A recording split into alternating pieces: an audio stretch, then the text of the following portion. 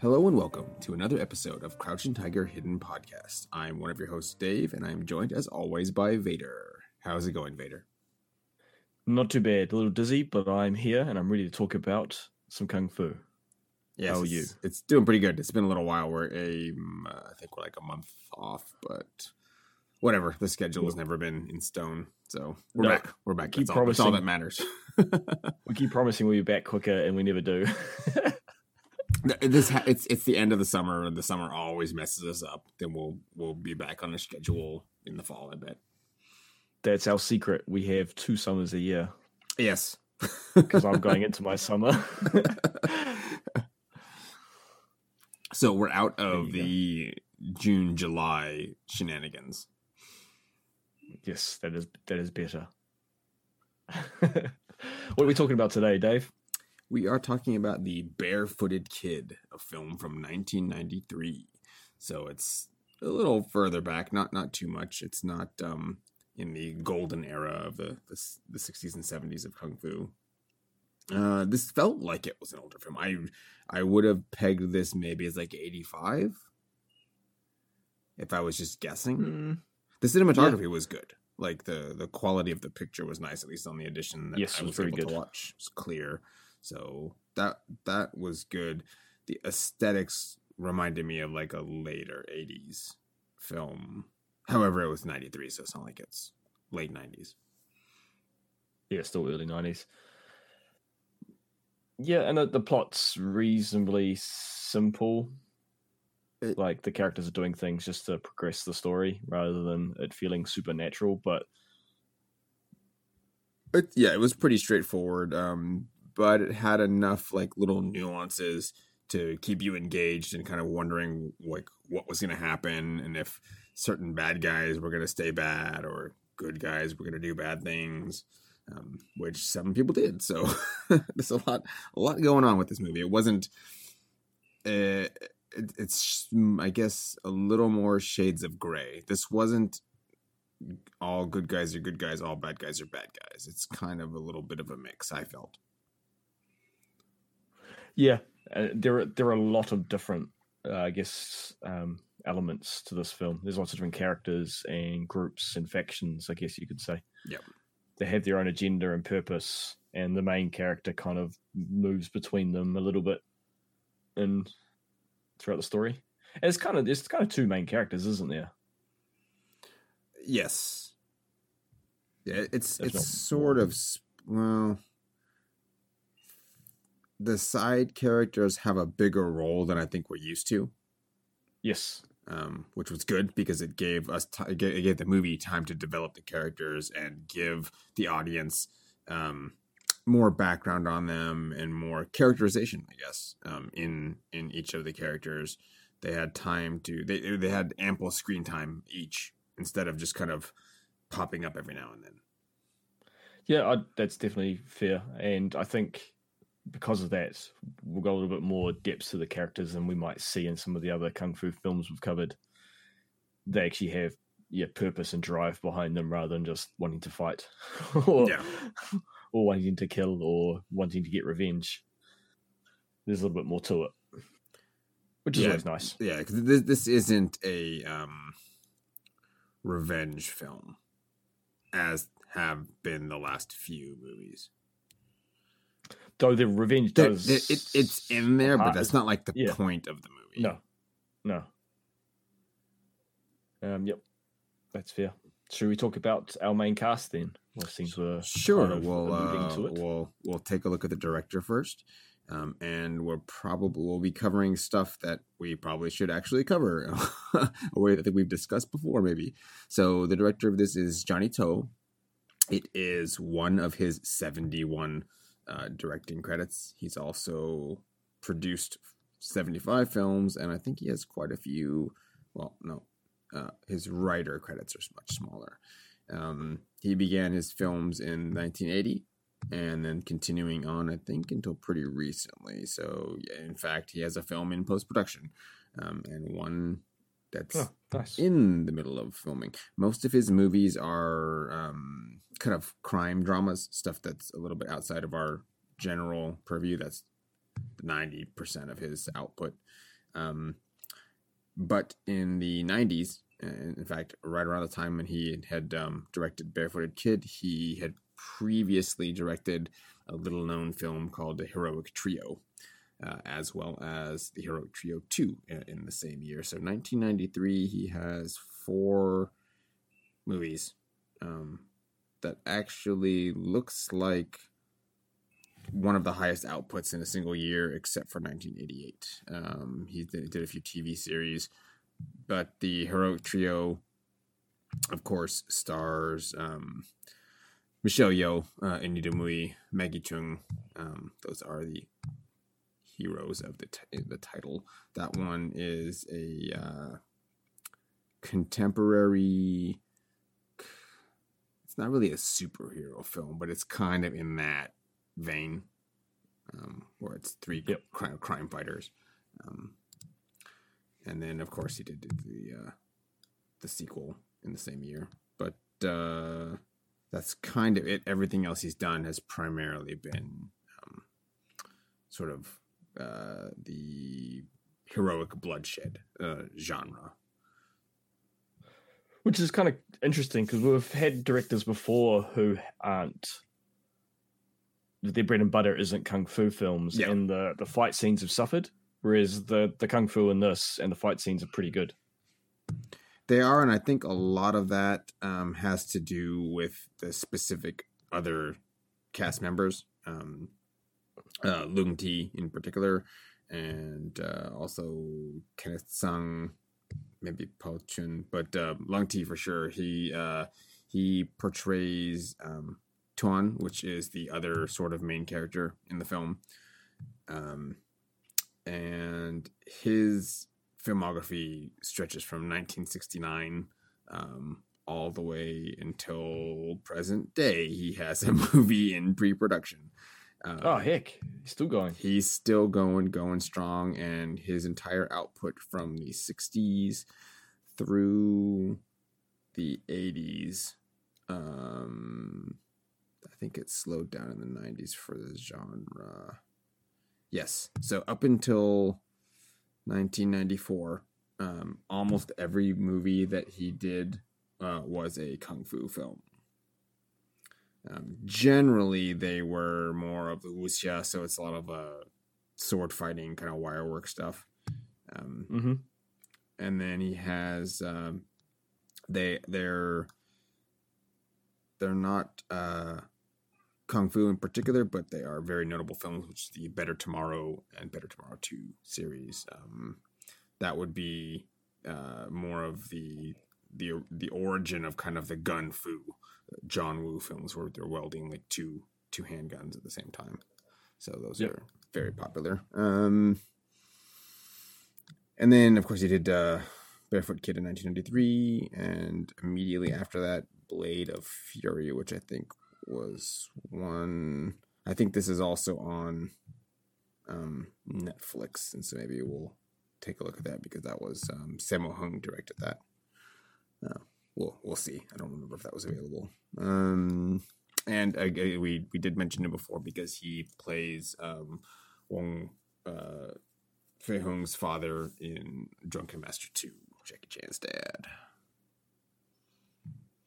So even in this film, he was a little older. He's more of like an uncle, sort of father figure to our main character. Yes, who was go ahead.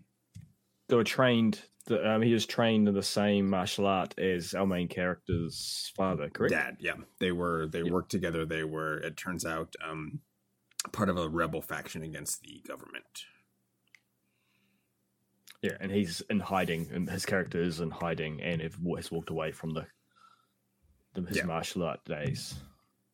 Yeah, he's just doing odd jobs around, and still has kind of wanted posters around. People still after him for sure. Our main character is portrayed by Aaron Kwok, who we have seen extensively because he portrayed the Buffalo Demon King in The Monkey King, and then switched roles and decided to be Sun Wukong in Monkey King 3. Oh, yeah. Did we end up finishing the Monkey King series? I don't think we did. No, I think we missed I don't think I've seen the third one. I thought we did the third one. I don't remember now. Really I know that there was there was a new one that looked like way darker, which I meant to watch and then just didn't get around to it.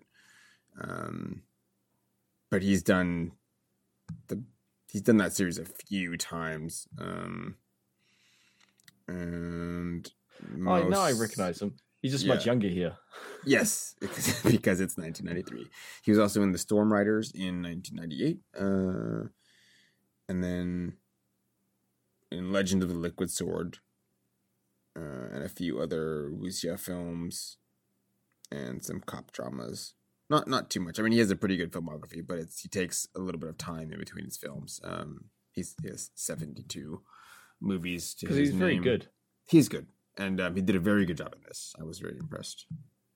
Because even his acting and portraying the character that he was quite well done, I believe.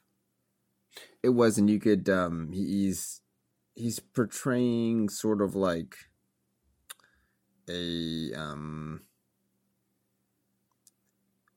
village, like I can't even think. There's a word for it. It's not like a village idiot. He's just from a village. He's from like the sticks, and then he's just a poor guy, and he's confused a little bit by what's going on in like the bigger city. Yeah, and I think he's supposed to be playing a character younger than he actually maybe look as well. He's very naive and innocent. Yes, and he's like illiterate and a few other things that come into play during the film. And he, as the film title suggests, is in fact barefooted for a good portion of the beginning of the film because he's so poor that he doesn't even own a pair of shoes. Yes, and he's willing to do a lot of things for getting some shoes. But he's downtrodden and lonely and sad. Yeah. And well, his father has passed away, and he's been tasked with getting a job at his father's friend's factory, which is what he goes to go do. And we find out that factory is is the same factory. Maggie Cheung's character, so that's one of our other main characters. She runs a dye shop where our barefooted kid eventually finds employ. Her filmography is primarily dramas. However, she was in Ashes of Time in 94, and then slightly more recently, we did cover her way back, if you guys remember. She's in the film Hero. So that's a good film. Good film, and we have an episode on that. If you somehow missed it, it's probably episode 2 or something. It's a little ways back. But it's a very good movie. Highly recommended. She also, however, is in both Heroic Trio 2 and Heroic Trio 1. Nice. And Police Story 3, Super Cop, so with Jackie Chan. And Twin Dragons with Jackie Chan. I think that's it. I liked her character in this too. Yeah, she did a really. And Police Story 2, and Police Story Project A, 2, Police Story 1. So quite a few co-starring with Jackie Chan. She's been in a lot of movies. She has 90 films under her belt. She did a really good job. I probably liked her character most as far as other kind of side characters went. She did an excellent job as this sort of caring boss of the dye factory. She's literally willing to sacrifice her health in order to progress the factory or take care of things or handle debts that they may or may not have rung up. Yes. Who else? And it's just cool to see. She's a strong character who's fought for her place. Yeah, and for good reason to have control over the situation. It's pretty cool. She's a cool character. Yeah, there's also Kenneth Tsang. Unfortunately, I cannot recall who he was portraying. I think he may have been the guy that owns the little inn that ended up betraying Tuan's character, I think. Okay. Yeah, I know who you're talking about. He only appears a couple of times. Yeah, it's very briefly. I want to say that's who he was portraying as. His filmography again is massive. It's pretty big. He was in Rush Hour 2. Replacement cool. Killers. Probably Rush Hour. No, he wasn't in Rush Hour 1. Police Story. I guess Police Story 3, technically. Return of the Lucky Stars. He's often an uncle. Older character. Better Tomorrow 2. Uncle. So, yeah. A lot of uncle typecasting going on. Mm-hmm. That's kind of it. I don't recognize any of the other actors, not immediately. Unfortunately, a lot of the cast members do not have a character that they played, so I can't tell. And half the time, the picture is like recent, so definitely can't tell, or it's super old. From a different movie. Yeah. Yeah, there are a lot of people in this film, but I also probably doesn't help getting the information because it's quite an obscure film. I've never heard of this one before. Yeah. Had you heard of this? I had not actually. So I think from both of us, this is the first time that we had the chance to watch it. Yes. So, and from what I can tell from IMDb on the reviews, it's quite an obscure film. It's not that well known. Yeah. And so, well, there's one other. I cannot recall who is playing. However, this is Yat Fei Wong, and we've met him before in Kung Fu Soccer, and in something else I think we watched. That may have been it actually. Didn't see Street of Fury. Yeah, Kung Fu Soccer, and that looks like it. He was the Iron Head in Kung Fu Soccer. Okay, yep. And he's in Heroic Trio as a car thief, so probably something brief. That's kind of it. Anyway, that is the general cast and crew of the film. Reviews. What do we have? Well, again, as I mentioned just a second ago, there aren't many reviews, as I think it's a not well-known film, which is a shame. Like, I think it deserves to be recognised as a good film. So there is no 1-star review. Would you like to take a guess at the lowest star rating that's available to us through IMDb? 5. Ooh, not bad. 6. 6 stars. So this would be our worst rated film so far. So the lowest rating is the highest we've seen. And so I think we'll just start with there, I think. 6 out of 10 stars. The Barefooted Kid, A Good Time, but not exceptional, is the title of this film by Chung Mo on 28th of April, 2007. So what's that? 14 years after release, he reviewed this. Johnny To has recently become the critics' Hong Kong director to tout. He certainly has a stylistic flair for gangster movies, but I am not familiar with his martial art films, so this was a treat. In terms of story, the movie is certainly a throwback to the Hong Kong films of the 70s. An illiterate young man travels through town to find the best friend of his recently deceased father. He wants to retrieve a prized possession of his father's that the friend is holding onto. He finds the man, T. Lung, working at a cloth factory that's being harassed by the local crime boss. We meet the owner of the factory, a beautiful widow. The young man also meets a beautiful young woman who's a teacher, so he decides to have her teach him how to spell his name. Of course, the young man is thrust into the middle of a conflict. The story is played with a comic touch that carries the film for most of the way until the end, which is quite serious. For me, what didn't work is how the exaggerated wide-angle cartoony film technique was really unsuited for the end of the film. The action is very sped up during some tragic scenes.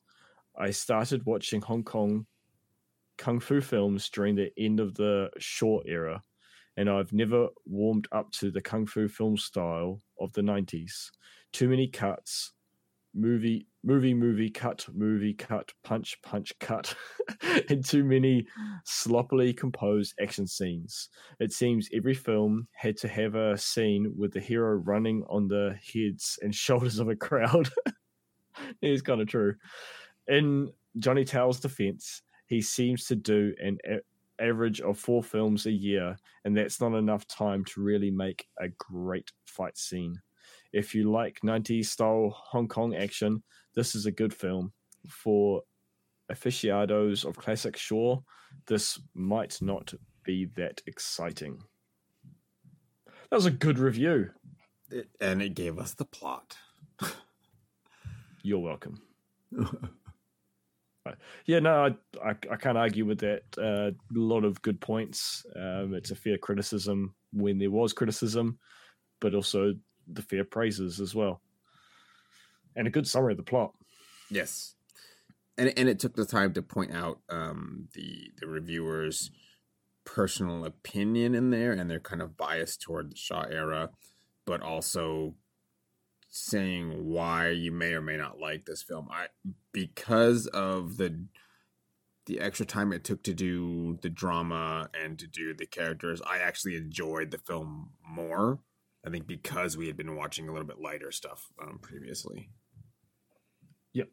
Yeah, I agree. I enjoyed it. I probably will enjoy it more second watch through, because I'd probably pick up on some of the character elements a little bit more, because there was a lot in there going on, and it was a little confusing how it did jump around. It did jump around a little bit between like set pieces and who. Like there was there's like two bad guy factions, and yes, it bounced around between them a little bit. So I can agree with that assessment. Well, and there were multiple good guys as well. Yeah. There were, and one of the bad guy factions wasn't super bad, and then there's the government official who was good but not great. There's a lot to take in with this film, and a lot to try and piece together. And I guess that's in hindsight. And as I've said before, when we talk about it, the movies always seem to get better because you can kind of voice some of the things that you're thinking. Yeah. That's how the main character would have felt. He would have been very unsure of what's going on. This is all he's a a fish out of water, or he's in the deep end. Like, he had no idea what was going on, and we mentioned the things he eventually does things that he maybe morally probably shouldn't have been doing, but he didn't know any better. Yes, as I mentioned right at the start, our main character interacts with the multiple factions that are portrayed in this film, mostly with the good, but he gets swayed by one of the more villainous groups because he gives him some fancy shoes. And as a poor person being given shoes, from his upbringing, he's kind of like, dang, this is sweet. All I have to do is fight people. I'm down with that. And so it's all, but once he realizes what's actually at stake, he changes his tune. And he does the right thing in the end. Because fundamentally he's a good person. He just was led astray by smoke and mirrors, or by deception. All right, so that was the bad review. That was the bad one. We do have a 10-star. Just do the. Is it small? It's pretty bad. Super short. But I'm gonna read it. 10 out of 10. The Corrupting Influence of Footwear. Actually, that's a great title, by the way. It's a fantastic title, and we may steal that for the title of this episode. This is by Matty-12, and this is the 22nd of June, 1999, right before the Y2K bug got us all. The brilliant kung fu scenes, loads of melodrama, peculiar footwear symbolism, and an unhappy end makes Barefoot Kid an unforgettable film. One of the silliest subtitles I've seen. I don't know.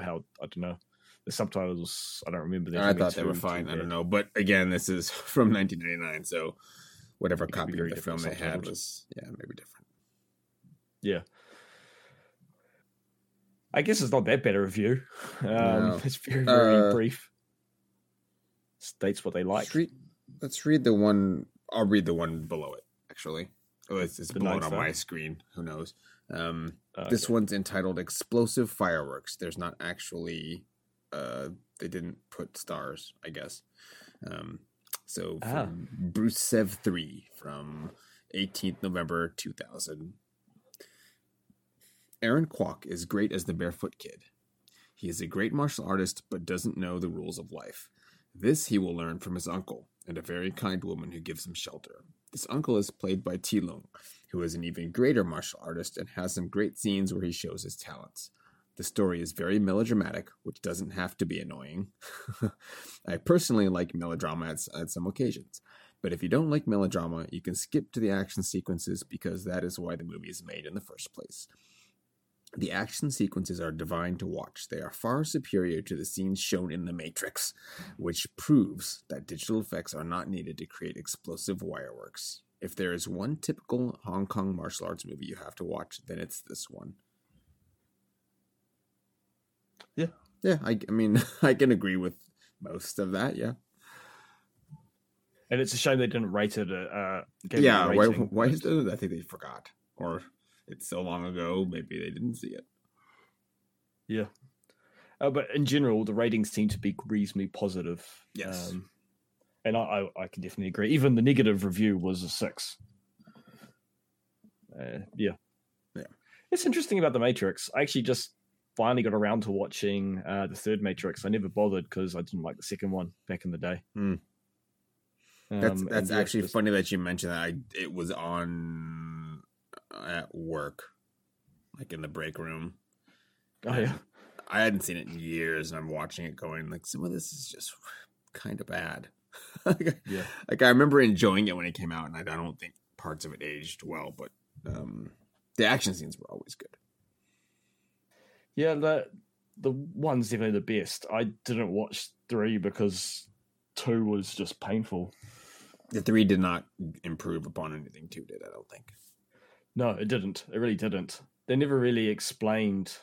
Actually, that's a good point. Doesn't in 2? Isn't it the end of 2? He in the real world he uses the Force or whatever it's called. He bends the Matrix. That's in 3. I thought it was at the end of 2. I think it was the end of 3.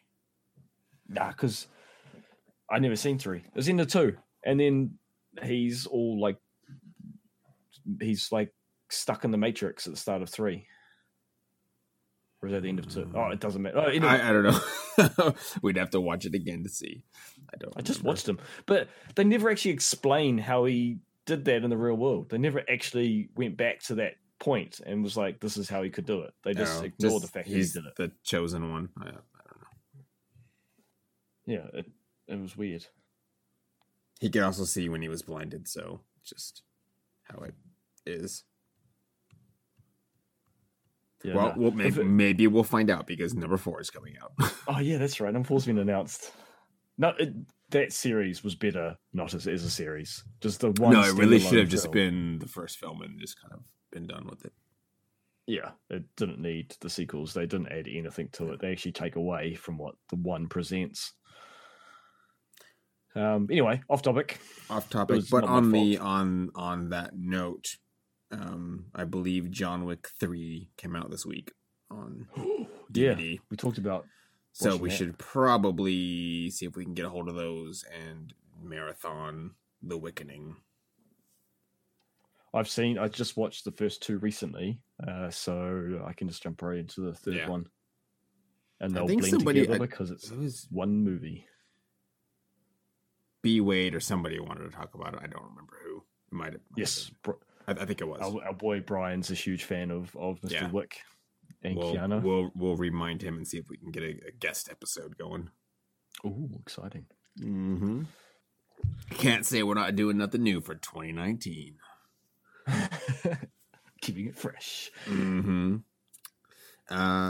Where are we at? What do you think of the film? I enjoyed this a lot. More than I thought. I think I didn't really have any expectations because I'd never heard anything about it. I just let the preview on Netflix play. I highlighted the film and it started doing its thing, and watching a bunch of people get kicked really hard. And I was like, this looks great. So I hit play and enjoyed the resulting melodrama. Yeah, no, it was a lot of fun. Lots of like fun, quirky characteristics for the different characters in the film. Like the barefooted kid, I liked that his feet were dirty, and that was brought up quite regularly. It was like when he kicks fetish. people, like keep kicking people and leaving footprints behind. Like it was way over the top because it was like clearly they put ink on his foot and he'd like stepped on them. But it was fun. Like it was like a fun little twist, and how it freaked people out because he was so quick with his feet. Well, they wouldn't like a lot of people wouldn't even know he kicked them, and then they just see the foot and they're like, "Well, he could have really hurt me because it's in like a vital spot, and he didn't hit me hard, but he could have." Yeah, it was. I think it was quite well done, and it was fun. Well, yeah, it was just fun. Yeah, it was nice to see that while he was naive, the one thing he was confident in was his fighting skills. Except for one occasion where he may have been overconfident because he figured he could just use the mystical daddy weapon and was not actually able to do that the first time. Oh, yeah. Which I guess we'll mention that the weapon was dumb. I thought that was maybe the stupidest weapon we've seen so far in a Kung Fu movie. What was that? It's the chain. It's like a chain whip blade thing, but it's not very long. It's like the 3 segmented nunchucks, but with the blade on the end, isn't it? Yeah, and it's just one. It's like not very big. Yeah. It was kind of silly. I forgot to even use that. He used that's it the like item he was one time. Yeah, that's the item he was supposed to be picking up, wasn't it? Yes, his dad's memento. Yes, his dad's weapon of the father, which was an extension of the kung fu that he was taught. Except for his dad didn't teach him how to use the weapon at all. Yeah. He's like, here's how to kick people, but I will never teach you the secret chain leaf blade scorpion thing. I guess that's kind of what I meant when like things just happen just to progress the story. That's one of the things. Like he had to have a reason to come into town. Yeah. But I think really until that showed up, I probably forgot that he was actually supposed to be picking up something. And well, yeah, earlier you said that he went in to get work, and I was like, yeah, that's right, he was. And then it's like, no, when the synopsis we just read is that wasn't, and I remembered it. Well, that's not why he went into town. He went into town looking for the guy. He just happened to start working. Well, I'm pretty sure it was supposed to be you can live there and work because you don't have anything else. Like you can work there, but he also has my weapon. But it felt like they were expecting him back at the village because he at one point he goes to head back. I thought that was just he quit. He was like, I quit this mess. I'm gonna go back home. It's too ridiculous here. Yeah. Because at that point he was upset with things. Yes. So he was like, I quit Fui. I'm gonna go home. Because that's when the he, as you said, where he's illiterate and he meets a girl, her teacher.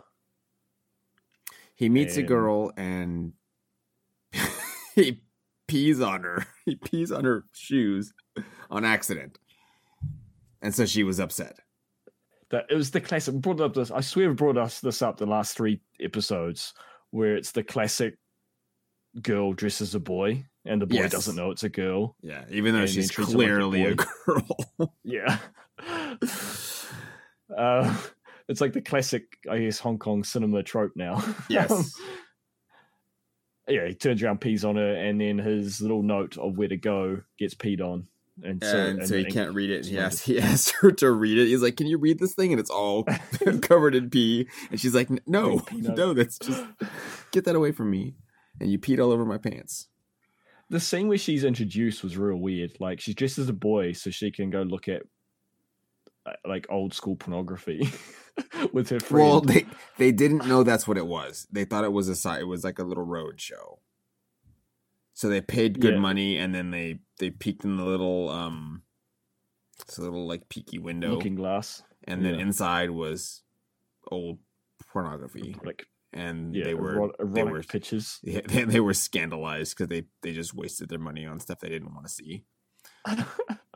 See, I thought they were curious at what it was. I thought it was obvious what it was. But I don't think they knew what they were. Everyone was so excited, and the guy was just calling people. I thought that's why they were dressed as boys, because they were trying to like see what the men were looking at. Yeah, but I don't think they knew what it was. Okay, they were innocent. Yes, and their innocence was taken away with these really badly drawn, crude pictures. Crude and rude. Yeah, it was just a weird way to introduce the characters, I thought. I think it's just trying to show that they're like they're not in that like proper filial daughter role. Yeah, she's trying to rebel a little, mm-hmm. But she's still innocent and naive as well, but in an educated way. I guess it's a nice like opposite to our main character, who's innocent and naive because of ignorance. She's innocent and naive with an education because she's been sheltered. Yes, because her father definitely doesn't want her dating anybody or doing anything other than teaching little village kids, or the town kids, not in the village.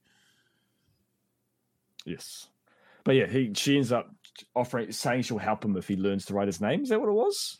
So what it is he's getting employed at the factory, and they will employ because he causes like a lot of problems for the factory on accident, thinking he's doing good stuff, and then end up like making a lot of debt and problems with the factory. Well, it wasn't really his fault. He was there because that's where he was told to go, and he's there, and some thugs, the local mob, turn up demanding protection money or something. Yes, and he beats them up.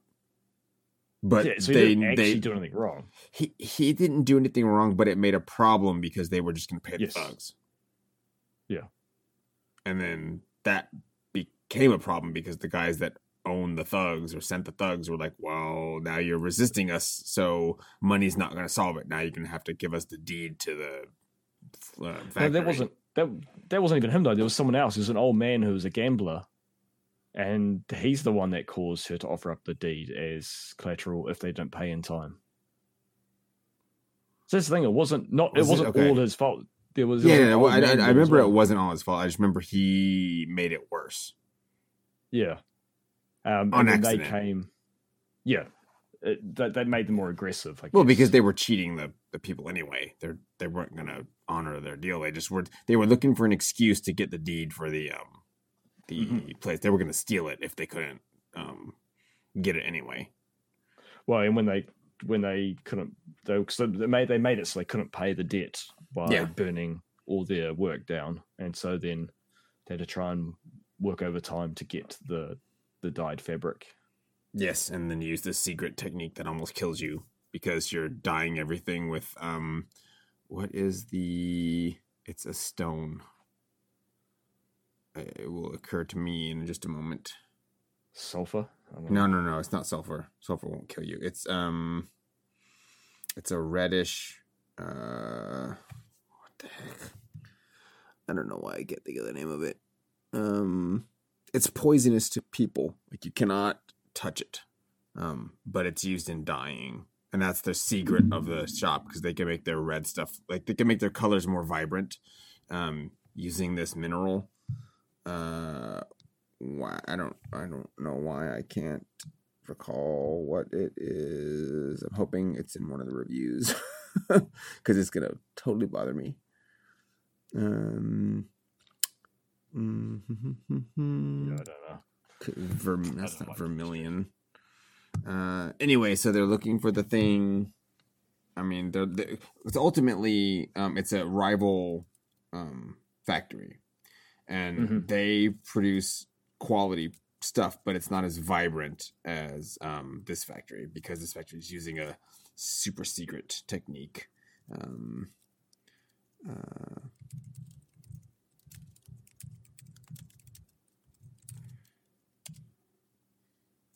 But see, that's the weird Cinnabar. thing. That's like Cinnabar. Cinnabar is what it is. Oh, okay. That's not even like the main.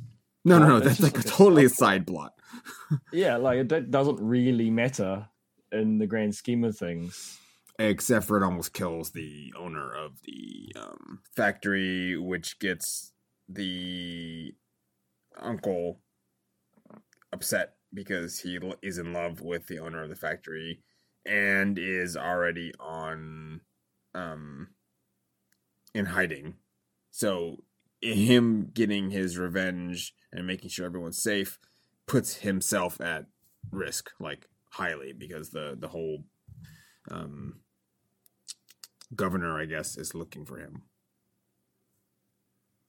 It's a whole like side subplot that kind of is the main plot of the story, really having nothing to do with the barefooted kid, other than he gets kind of caught up in it.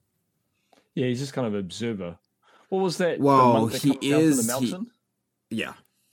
It's kind of like that in some ways. It is kind of like that. So he's an observer until he gets drafted by basically the local militia to become a it's not really a bouncer, an enforcer to go collect debts. Yep. And all because they give him some nice shoes.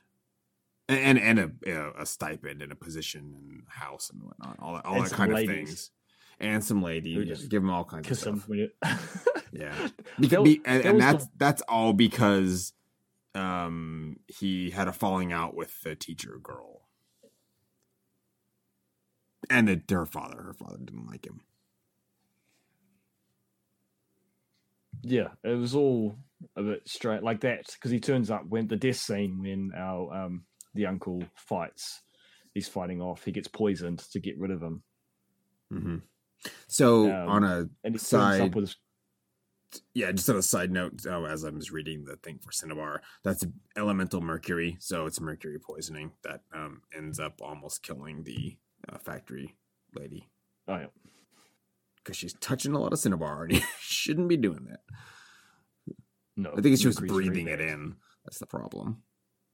Well, because they talk about how it's safe if they do it properly, but when she's got to. Well, she tried to like speedily do it in like an hour. You know, it was an hour, but it was like within a few hours of a process that normally takes days to go do. Yeah, and that's why it was dangerous because she's like just the amount of exposure to it. Yeah, but yeah, the scene when the uncle dies, he's been poisoned and betrayed. Yes. Our hero, barefooted kid, turns up and he's covered in lipstick. Like, it's really weird.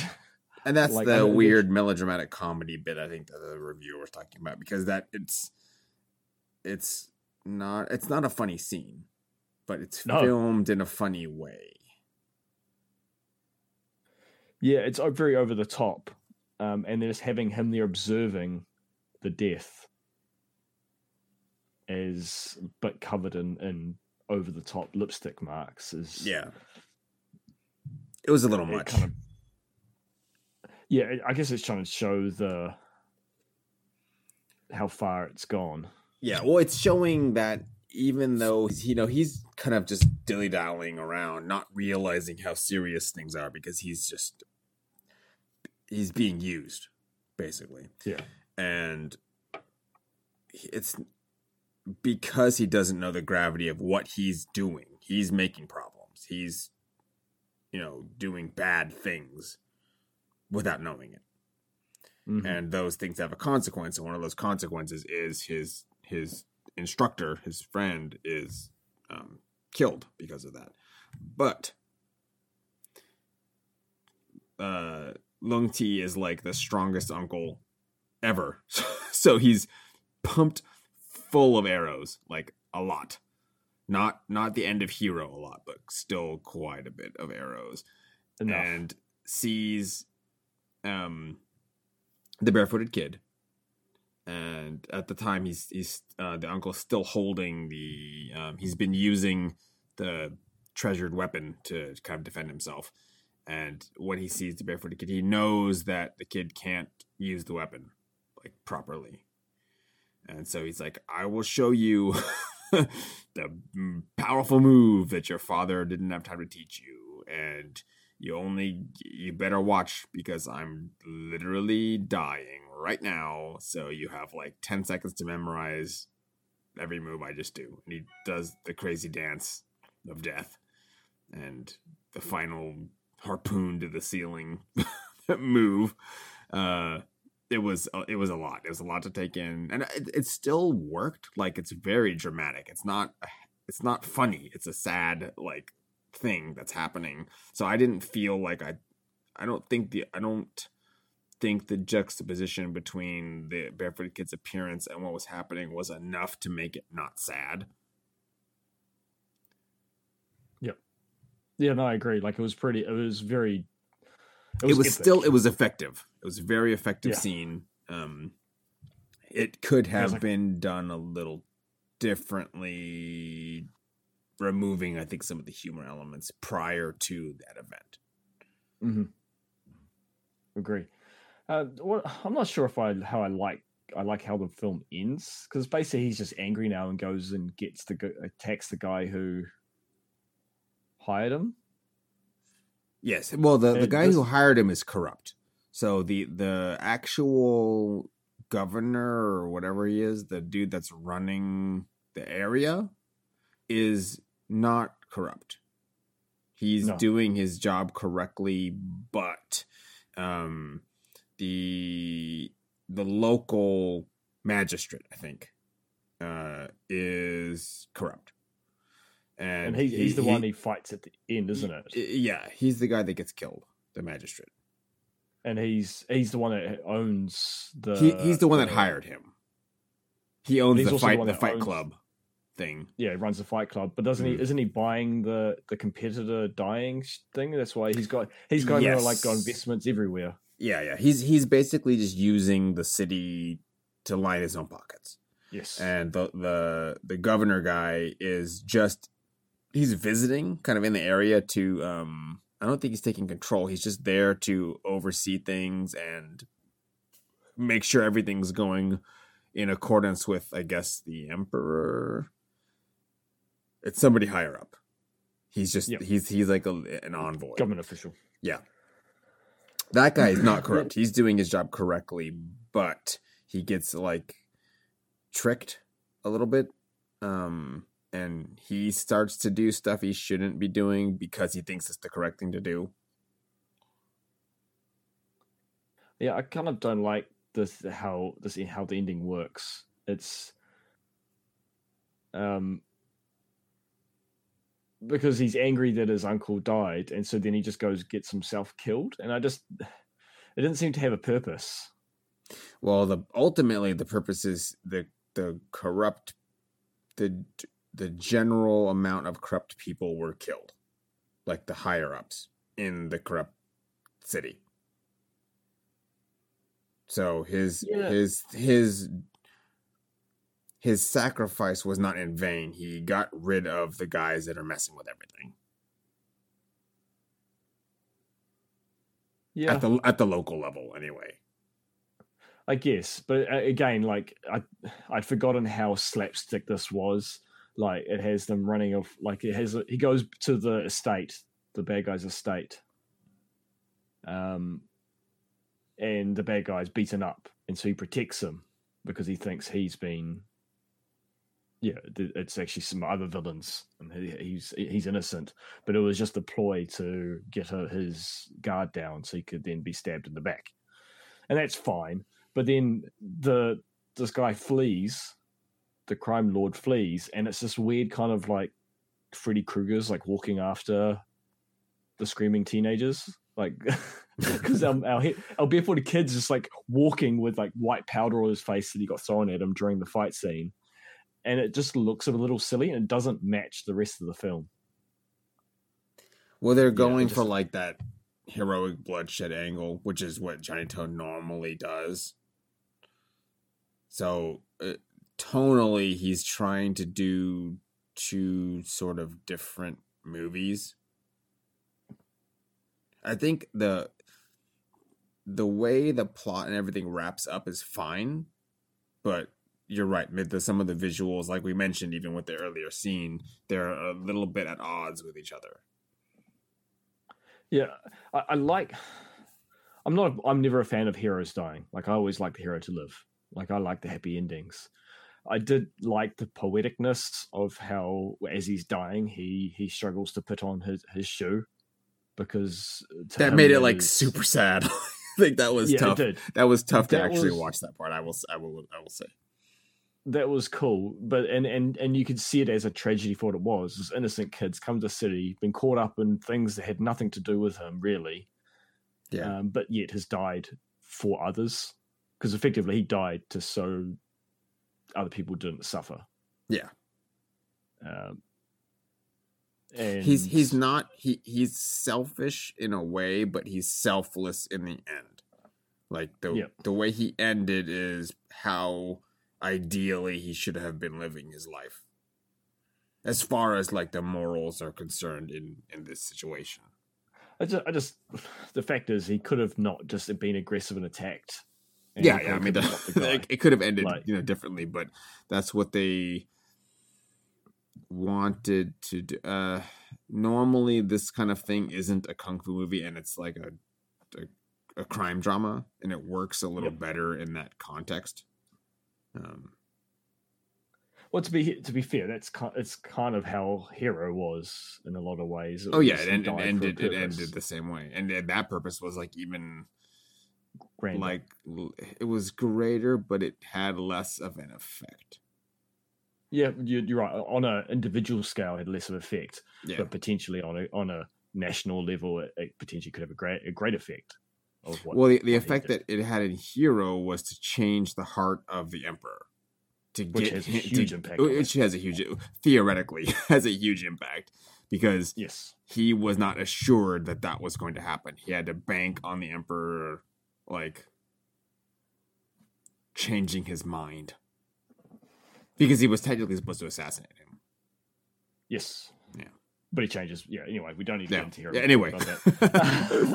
But I guess it frustrated me, like his bloodthirsty revenge felt out of character.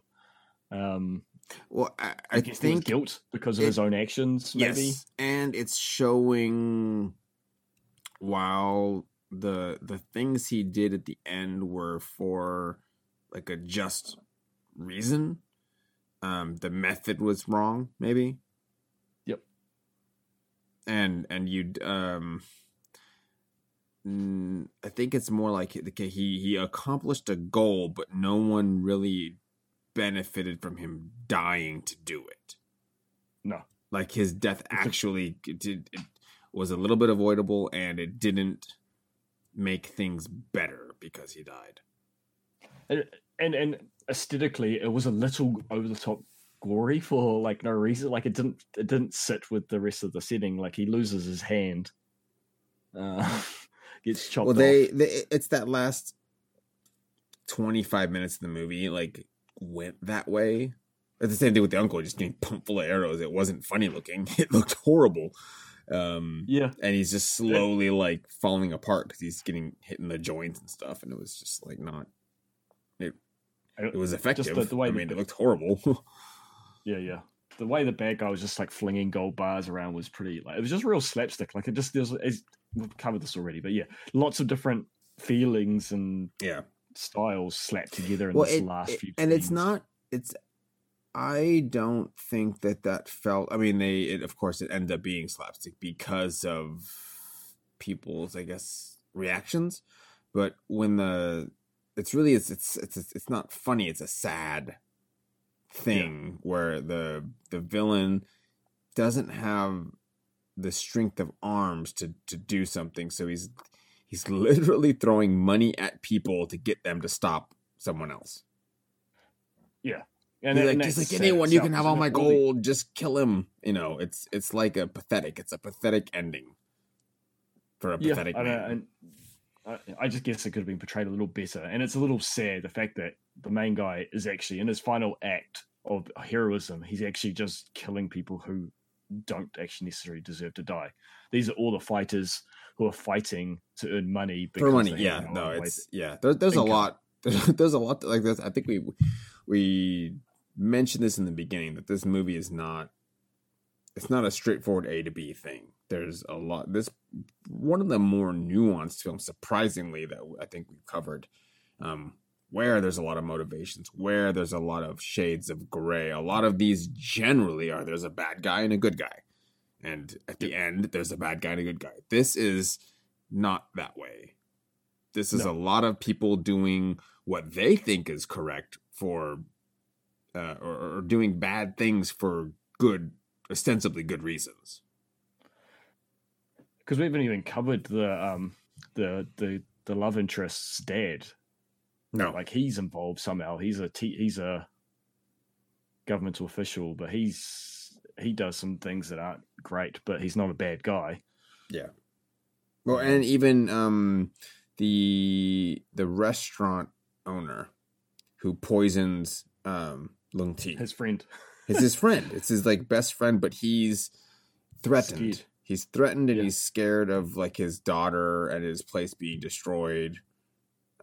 He's not scared of his daughter. He's scared for his daughter, and so he agrees to put poison in his friend's tea, not to kill him, but to weaken him, because he thinks it's just gonna like weaken him, and that'll get him out of the way. But it's to weaken him so that someone else can kill him, because the archers probably would not have been able to kill him had he not already been poisoned, because he was doing a pretty good job of like wrecking people, even though he's like mostly dead from the poison.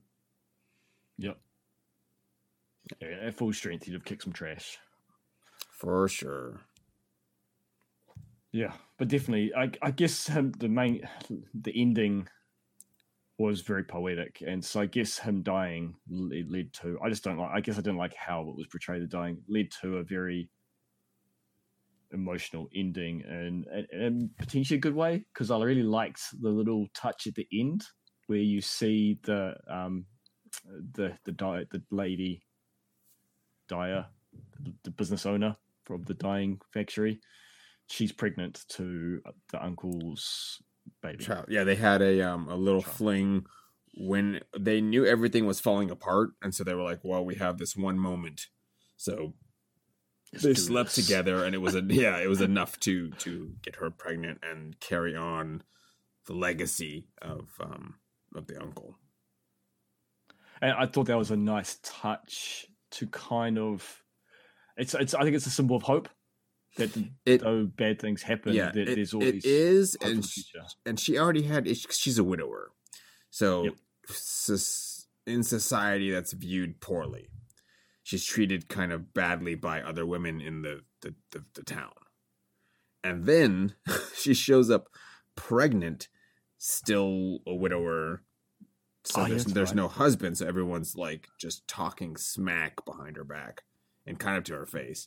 And then, of course, I think it's at that point when the young girl that's the teacher says, "Don't you understand that's the revolutionary uncle's baby? Like that's who the father is. So you should better shut up, because he's like that's like a hero, the baby of a hero, you know."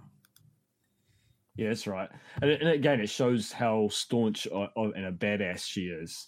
That she's not going to take crap from these gossiping ladies. She turns around and stands up to them and saying, "Look, I'm not ashamed because." Maybe she said it. I don't remember who said it, but I think she does. I think she turns and says, "Stop! Yes, she does. Stop bugging me. This is the baby of a hero," you know. Like Yeah, this is she's it's just cool because she's a strong character. She knows her place in this world. She provides uh, employment and income to multiple families and food, and yes. she's got the strength to stand up for her own who she is And really the cool. strength to have been mercury poisoned and still be fine. Yeah, she just sweated it out. Yeah, she's a cool character. I really like her character. She's probably one of my favorite female. She's not quite a lead, but a favorite supporting character in Hong Kong cinema. Yeah, we'll have to take a look at the Heroic Trio films. I don't think I've seen the second one. I know I've seen the first one a few times, but it's been a long 20-something years since I watched those ones. Yeah, I'm really glad we took the time to watch this. It was very enjoyable and a surprise because I had no idea what this one was. Yeah, it was a very nice surprise, and we've had a few like that, and I enjoy those ones the most, I think. Mm-hmm. So, what would you rate it? What are you calling it? I think after discussing and talking about a few of the things that worked and then some of the stuff that didn't work, I would give this like a 7. Yeah, I reckon that's pretty good. I would aim for around there. Like, part of me wants to rate it higher, but then there are issues. There's the same thing. There's stuff that I think could have been either taken out or changed a little bit for the better. I feel like if some of the comedy toward the latter half was toned down, or maybe in the earlier part toned down, so the tone was a little bit more even, it would get a higher rating. Yeah, that's fair. As I say, that first review we read, I think he was very fair in the way he critiqued it. Mm-hmm. And I can't help but agree with some of those sentiments. And as someone else said, I think maybe one of the other ones, that the director is, pumping out these films at a pretty high rate. Yeah, well, this was his year. We did 4 of them, so yeah. So there is a level of forgiveness that we can give him, but yeah, you can't give points just because he had no time and had a busy schedule. Yeah. It's a good film, and it's highly worth watching. I think this one would be fun to watch again in like a year or so, and just to kind of, with that knowledge of what's happening, taking that back in and enjoying the characters more, because you have a little bit more like context. Yeah, I think so too, particularly because this as we mentioned is not it's a little more complicated of a story. There's more side characters. There's more main kind of characters, and a few of them I remember even toward there's a segment where people are hunting for the uncle, and that part got a little confusing. I recognize it was the government envoy, official that was hunting after him, but I think at the time I was confused about who some of the bad guys kind of were, or what their motive was really. Yeah, but I think I get most of it now. Good. Well, I think that wraps us up. I think it does. That is The Barefooted Kid from 1993. And we didn't mention it's actually available on Netflix. It is on Netflix. So get in there if you haven't. Go watch it if you haven't seen it. Yeah. All right. That is it for the episode. We will be back when we come back. It's up in the air. We'll see. We have a few things to choose from. There is the Ip Man spinoff, Master Z, which looks pretty cool. Oh, yes. We should probably watch that. There is also a Suihak film, Shadows. People fighting with umbrellas that have swords on them. Oh, sweet. That sounds awesome. It looks great, and that's the director from Hero. So that's also on the plate. Again, there is the upcoming Wickening. We'll see when we can fit that in, because it's 3 movies. We've only done that once before, and it was disastrous because we could not remember what happened in what Ip Man film. I think John Wick will be easier. I've seen those a few times at this point. So, well, the first two, they just flow straight onto each other. The second film follows straight after, doesn't yes. it? Like chronologically. Yeah. Whereas I'm not sure about the third one. I have a feeling it's going to be. It continues exactly off of the second film, if I remember correctly. Okay. Well, we'll be able to tell the difference because there's was it Halle Berry that's in the third one? Yes. He had no friends in the first two, so we know the third one will be the one where he's got a friend. And there's multiple doggos in number 3. I'll tell you what what I watched recently is on Netflix, a Japanese cartoon. I think it's Keegan Ashura or something. Oh, Kenran Ashura. Yeah, you said it better. But yeah, basically, it's just a fight club. The premise is that large merchants or companies in modern society in Japan for hundreds of years have settled disputes and negotiations with basically anything goes MMA. Like there's like no rules, and fighters will and can die in these fights. But yeah, it's just mental. It just follows one of the fighters. It's pretty funny. It's really violent, but it's straight up lots of fighting. You meet the Nintendo CEO at one point and the Panasonic CEO, which was very funny. I'll have to take a look at it. I know there's also that Wu Assassins, which I really wanted to watch, I watched and it then too. I heard it's just okay. Yeah, I watched that. I forgot. I watched that as well. Yeah. Disappointing because it's our buddy Iko Uwais co-starring in that one, so I was pretty pumped, and then just reviews were kind of middling. I'll watch it anyway. It should be fine. Terrible. It's not great either, though. Like, yeah, I don't see that there's potential for them to do some cool things with like the concept, but they don't seem to. Like everything I think they're gonna do, they just don't do, and it just didn't go anywhere. There's another I never remember the name of it. There's a TV series which is like a post-apocalyptic kung fu series, and I heard it's good, and then every time I watch a trailer, it's just not. Like all the parts sound like they're right up my alley, and then it's just not. Like I watched the trailer, and like I just don't feel like watching this. Just not. Yeah, fair enough. Not doing what I want to do.